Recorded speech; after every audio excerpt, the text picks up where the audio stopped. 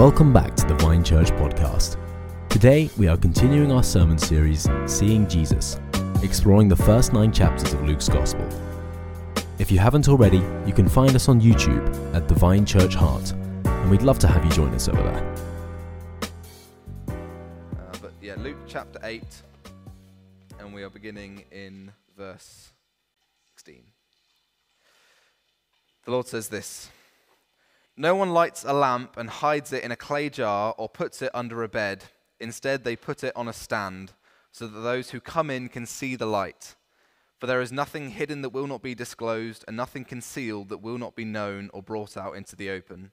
Therefore, consider carefully how you listen. Whoever has will be given more.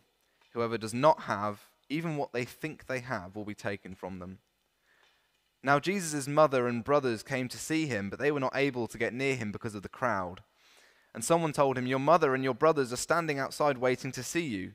He replied, "My mother and brothers are those who hear God's word and put it into practice." Amen. Let's be seated. So, Jesus is continuing where we left off last week. So last week, he did the parable of the soils, the sower that goes out and scatters seed, and there are different types of soil that receives the seed differently. And the parable was, the seed is the word of God. There's power in God's word. The challenge for us is, how do we respond to it? And he's continuing that. And really, we've kind of put quite an unnatural break in Jesus' one talk. But nonetheless, that's what we saw last week. We saw the word is sown, and the question was, how do you respond to it? And so, as I say, he now kind of carries on that thought with this kind of mini parable. As I just read, he talks about a lamp, and no one lights a lamp. If you're going to light a lamp, you wouldn't then cover it with a clay jar, nor would you hide it under your bed. The point of a lamp, so says Jesus, is to light up the whole room. Don't hide it. Now, I do think there is a common misconception about the meaning of this verse. Certainly it's what I had always heard when people talked about this verse, which was essentially that Jesus was saying, how you show your Christian faith, how you present your faith to others by what you do is like a lamp. Don't hide your faith. Which is a good point.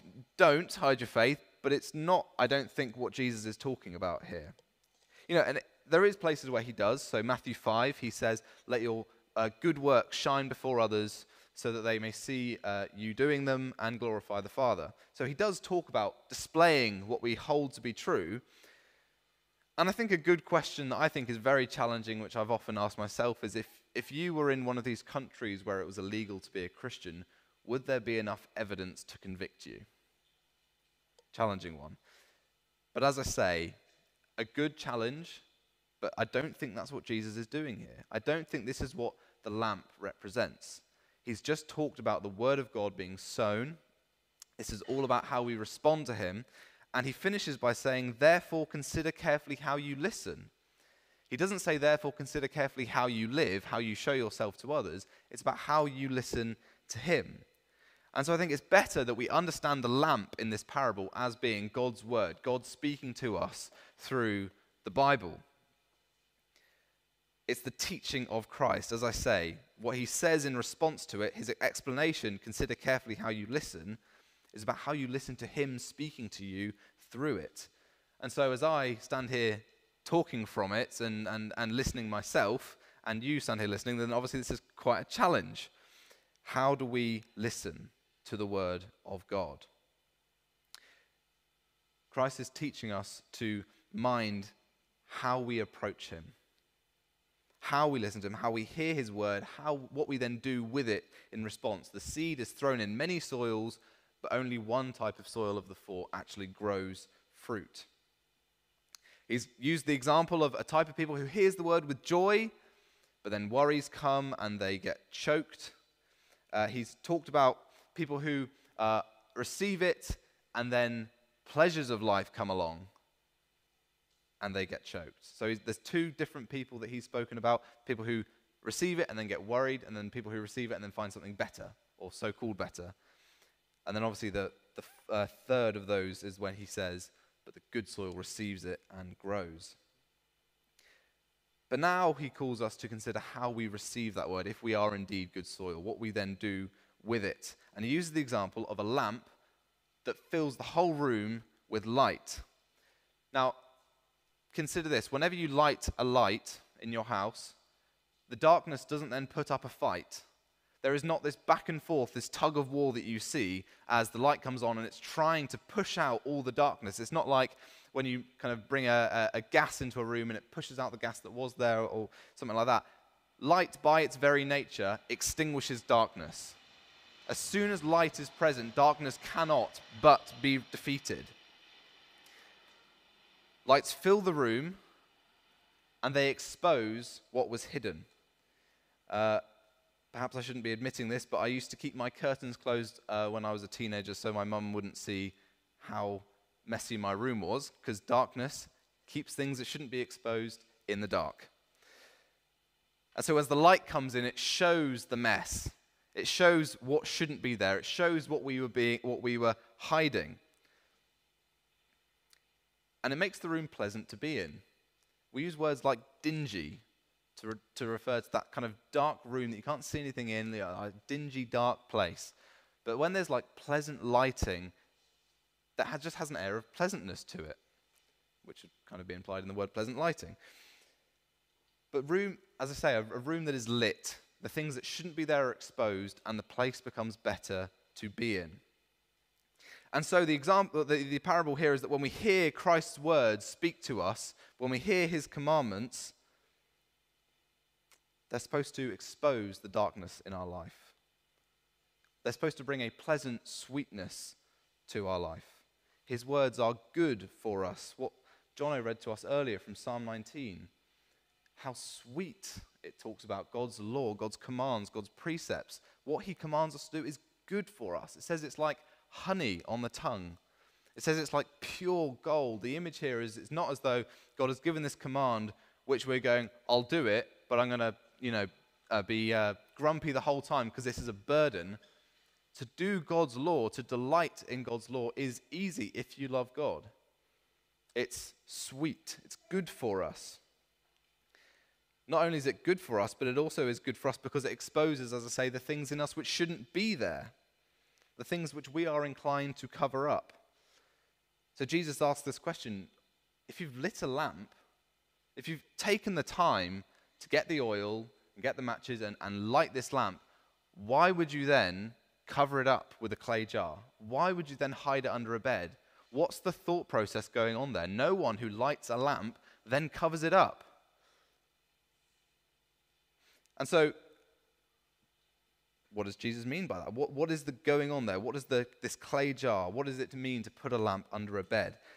Now, I think at this point it's important to say there's a common... Maybe it's just me. When I read this, I imagine an IKEA desk lamp, right? You click the switch and it turns on. Perhaps you're more culturally in tune than I am to Jesus' day, and you were aware that in first century Palestine, they weren't shopping at IKEA. But actually, I just want us to be reminded of what they were using. They were using open flame oil lamps. Okay, if you put that under a clay jar, you lose the oxygen and it goes out. If you put that under a first century bed where the mattresses were made of straw, it doesn't just become dark in the room. In fact, it becomes very, very light because your bed's on fire. So Jesus' two examples here are, if you cover it with a clay jar, the light goes out. If you put it under a bed, your whole house, your livelihood burns down. What does that mean? Actually, I just said that it wasn't an IKEA desk lamp, but I remember when I was 7, we were staying at some friend's house near Sussex, and we woke up very early in the morning because someone in the next house had left an IKEA desk lamp.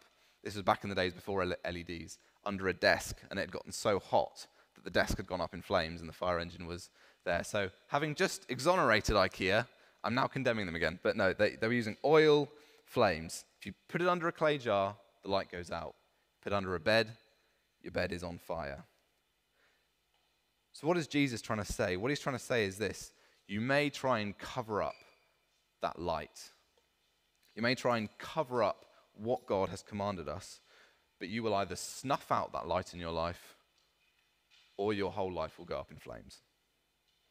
you will reap destruction. So what does it mean to cover it with a clay jar? What does it mean to hide it under a bed? It means when we know what Jesus commands us, when we know what that light is, when we've heard from him and we put it to one side. When we hear Jesus say something like, every time you look at a woman with lust in your heart, you've committed adultery. And we go, I wasn't really looking. When Jesus says, honor your mother and father, when the Lord says that, but this time it's justified to argue with them and shout in their face. When he says, don't lie, but that was just a white lie. When the Bible tells us, do not conform to the thinking of this world. And we find ourselves going, actually, that idea that goes right against the Bible is quite good. We should think about that one. When he tells us, if you hate your brother, you've already murdered in your heart. We are covering up that light. And it might be under the clay jar. You might just be snuffing out what you hold to be dear in your life. You might be putting to death the last bit of obedience you did have to Christ. But you might be putting it under your bed. You might be about to see your whole life go up in flames. What about things that we might consider really minor? The Bible tells us in Galatians to bear with each other's burdens. How often do we fail to bear each other's burdens? The Bible tells us to confess our sins to one another. That's not something that we do. The Lord tells us to honor the Sabbath day. And when we fail to do these things, it's not just covering up the light. It's not just, oh, that's a shame, there's no light in my room. We are missing out on the blessing that these commandments offer, on the obedience that comes through the Word of God. Because these things expose things in us and give pleasantness and sweetness. In John 3, when you have John 3:16, the verse that we probably all know quite well, for God so loved the world that he gave his only son, that whoever believes in him should not perish but have eternal life. That verse is very well known. It tends to be the verses that come straight after that get forgotten. John 3:19, let me just turn there. Turn with me if you have your Bibles. This is Jesus talking to Nicodemus in, as I say, John chapter 3. He says this.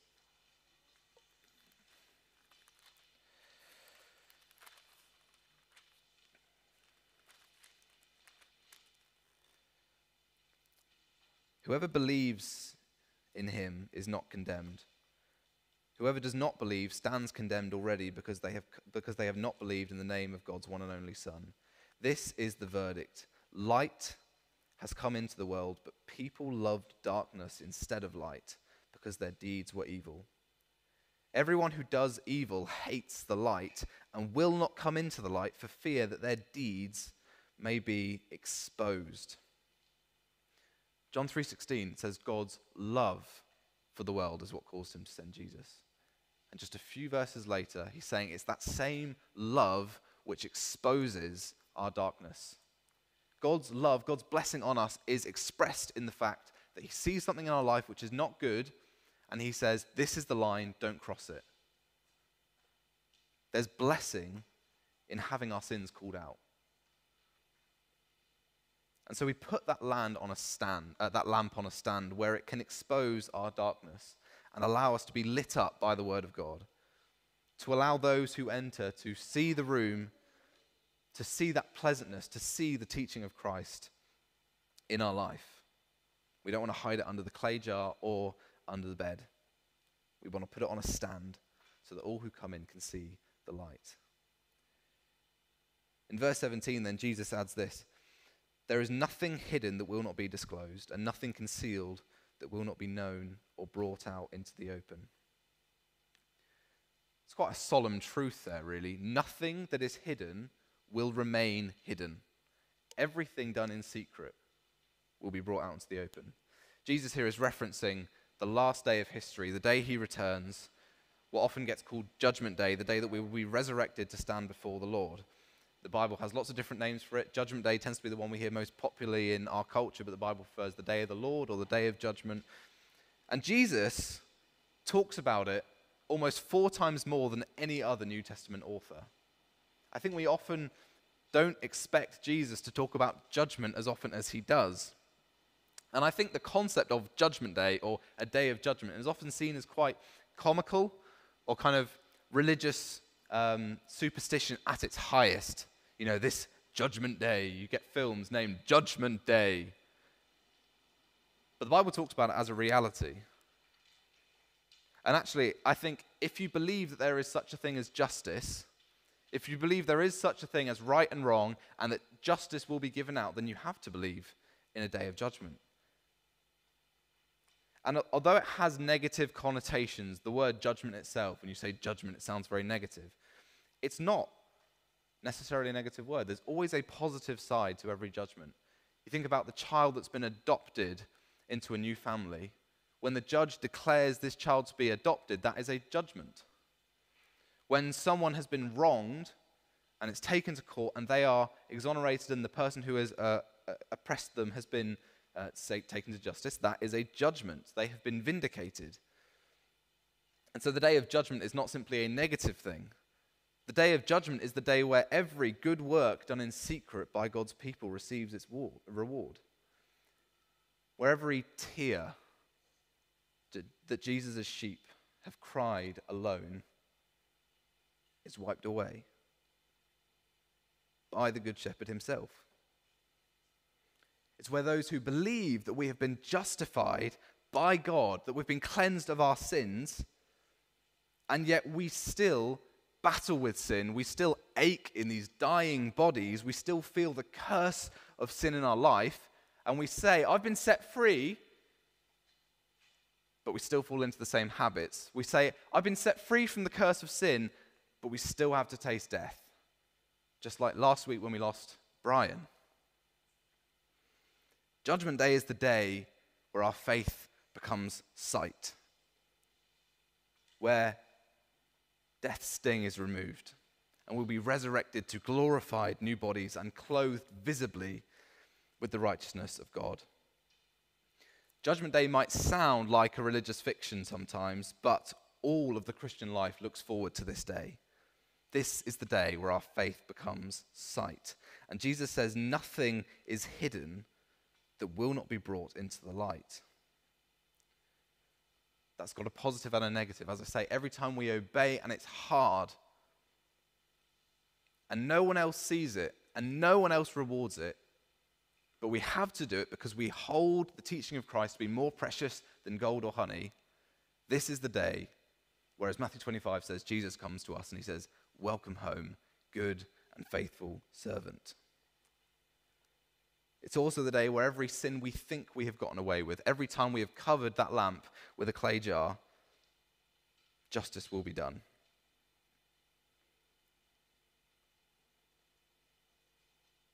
Every time we cling to the light when it's inconvenient to do so, God honors that. Every time we cover the light, God sees that.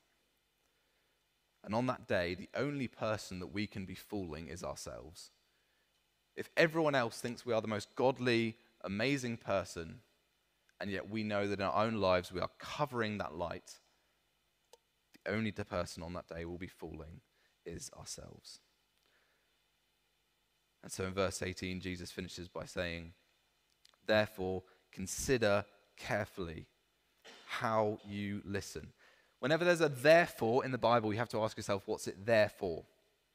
And it's therefore because Jesus has just said everything that he has said. And so in light of this coming day, be careful how you listen, how you pay attention to the word of God. Where does that light of Christ sit in your life? Is it on a stand? Is it hidden? Does it come out on a Sunday and go back again on Monday? I've been listening to a book recently by a man called Joseph Henrich, who's a psychologist. And psychologists and anthropologists who look at different world religions and different categories of morality have found that in the West, there's this thing called the Sunday rhythm, I think they call it, where things which would traditionally by Christian morality be considered immoral, pornography use, theft, those kind of things, dip on a Sunday significantly. By Wednesday, they're at their peak again. Sunday comes around, they dip. Now, I'm not necessarily saying that everyone who is involved in that is a Bible-believing, Jesus-confessing Christian, but there will be some in that. Where does that light sit in your life? And Jesus attaches a blessing to this obedience. He says, whoever has will be given more. Whoever does not have, even what they think they have, will be taken away. I think the question that I definitely had as I read this was, have what? He who has what will be given more what? Those who don't have, what will they have taken away from them? And I've seen loads of questions of people trying to narrow it down to one thing. Some people say it's faith. Some people say it's love, it's joy, it's an experience of God, it's the light of Christ, revelation of Christ, that kind of thing. I don't know what it is. I think Jesus has kept it vague on purpose. It's just whoever has will have more. Whoever does not have, even what they think they have will be taken away. I think at its most rudimental level, if I had to narrow it down to anything, it's blessing of some sort.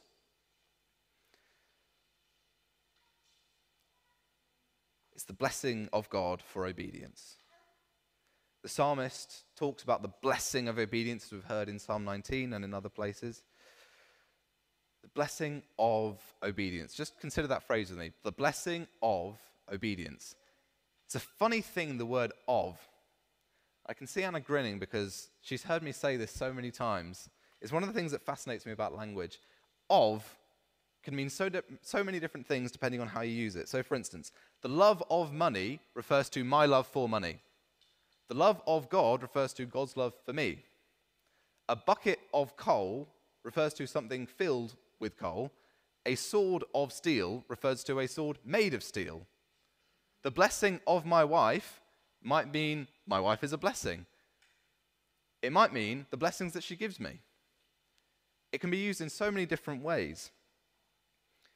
So when we talk about the blessing of the law, the blessing of obedience, are we talking about a blessing that comes from obeying or the blessing that is obeying? And if you were to ask me that question, I would say yes. How about both? How about to obey is blessing itself? Because as we find ourselves walking in God's ways, it brings harmony, not just in our own lives, but at a societal level. And how about this? God promises to add blessing to the blessing that already comes from it. This is what Jesus says. The one who has more will be given to him. The one who has the blessing of obedience will be blessed by more knowledge of the word of God, by more blessings added to that. The one who says, look, of course I'm blessed. Look at my life. I may have wronged people and stabbed people in the back and murdered people in my heart and committed adultery in my heart and never given a thought to God's law, but look how blessed I am. On that day, on the day that Jesus has talked about, on Judgment Day, the blessing that they think they have, even that will be taken away. Even what he thinks he has will go.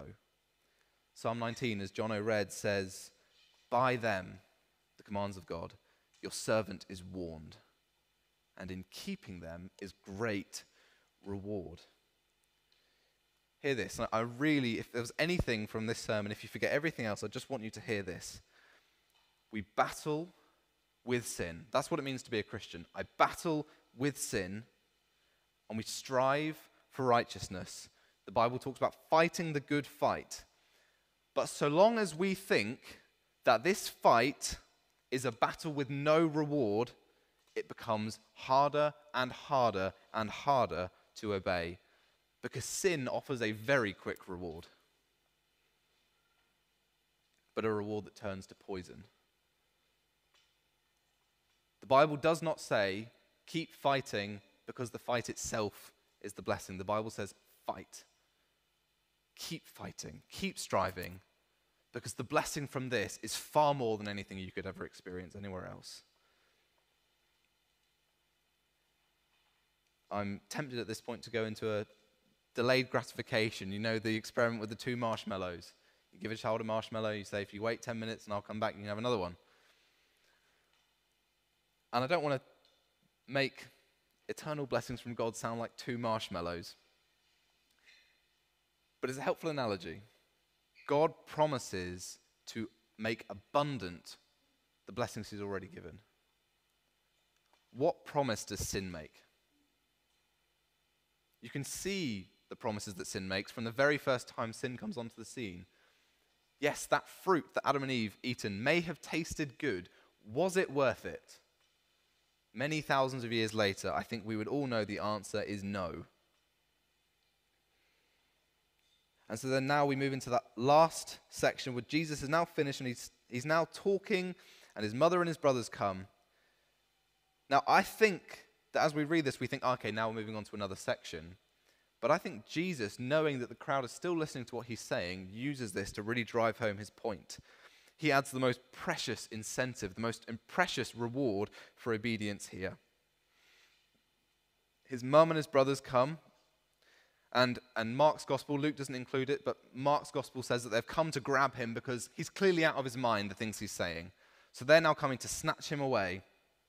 They have missed who Jesus is. Let's remember that this sermon series is called Seeing Jesus because Luke's gospel is full of people who spend lots of time with Jesus, who hear lots of things that he says. I mean, the classic adage, Judas heard every sermon from Jesus, but have completely missed that this person is the Messiah and is worthy of my obedience.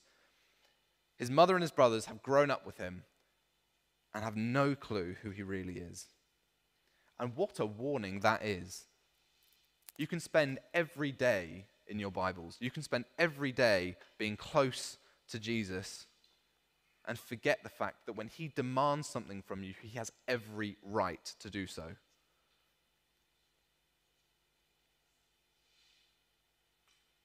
We need to see Jesus, see him as the sower. And Jesus says, my mother and brothers are those who hear God's word and put it into practice. Now, Jesus' words here are not a rejection of his earthly family. He's not saying, I hate my mum and my brothers. Rather, it's him using them as an example. He's showcasing the greatest, as I say, incentive to obey. He's using them as an example. The one who hears his word and does it is his family. Now, this is a day where family was very, very big. You can be someone's family and never have met them. But mother and brothers, that is very close-knit family. And he says, the one who does the word, who hears it and does it, this is my intimate family. The greatest blessing that could be offered for obedience to his word. The greatest incentive to have the seed of the word sown deep in our lives, to put the word of God on a lampstand and have all our darkness exposed. What is that greatest blessing? That you and I are welcomed into the family of the Messiah. That he would look at you and say, you're not just out there, you're not just a follower, you're not just a friend, you are my family. Come into the embrace. I always, every single week that we do the song, Living Hope, I'm always struck by that verse, how we just can sing something as mental as the God of glory stepped down to wear my sin and my shame.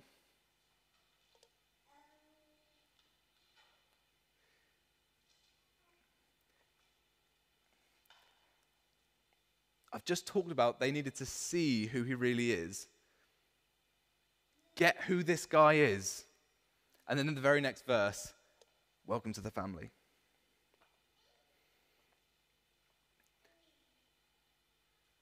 The one who Jesus calls to himself is the one who hears the word.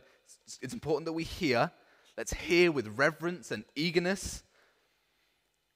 And then does it. Who doesn't leave that knowledge out there as something just to know.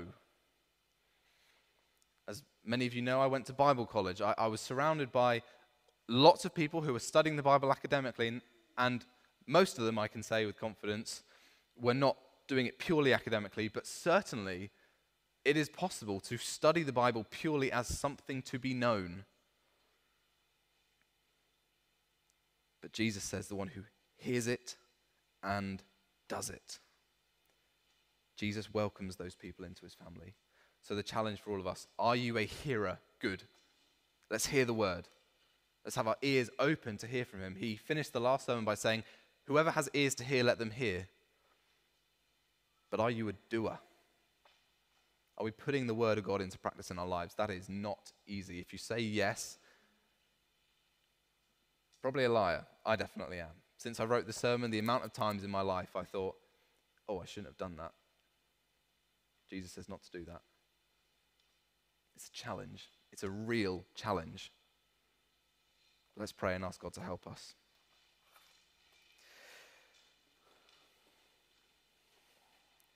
Heavenly Father, we need your Spirit.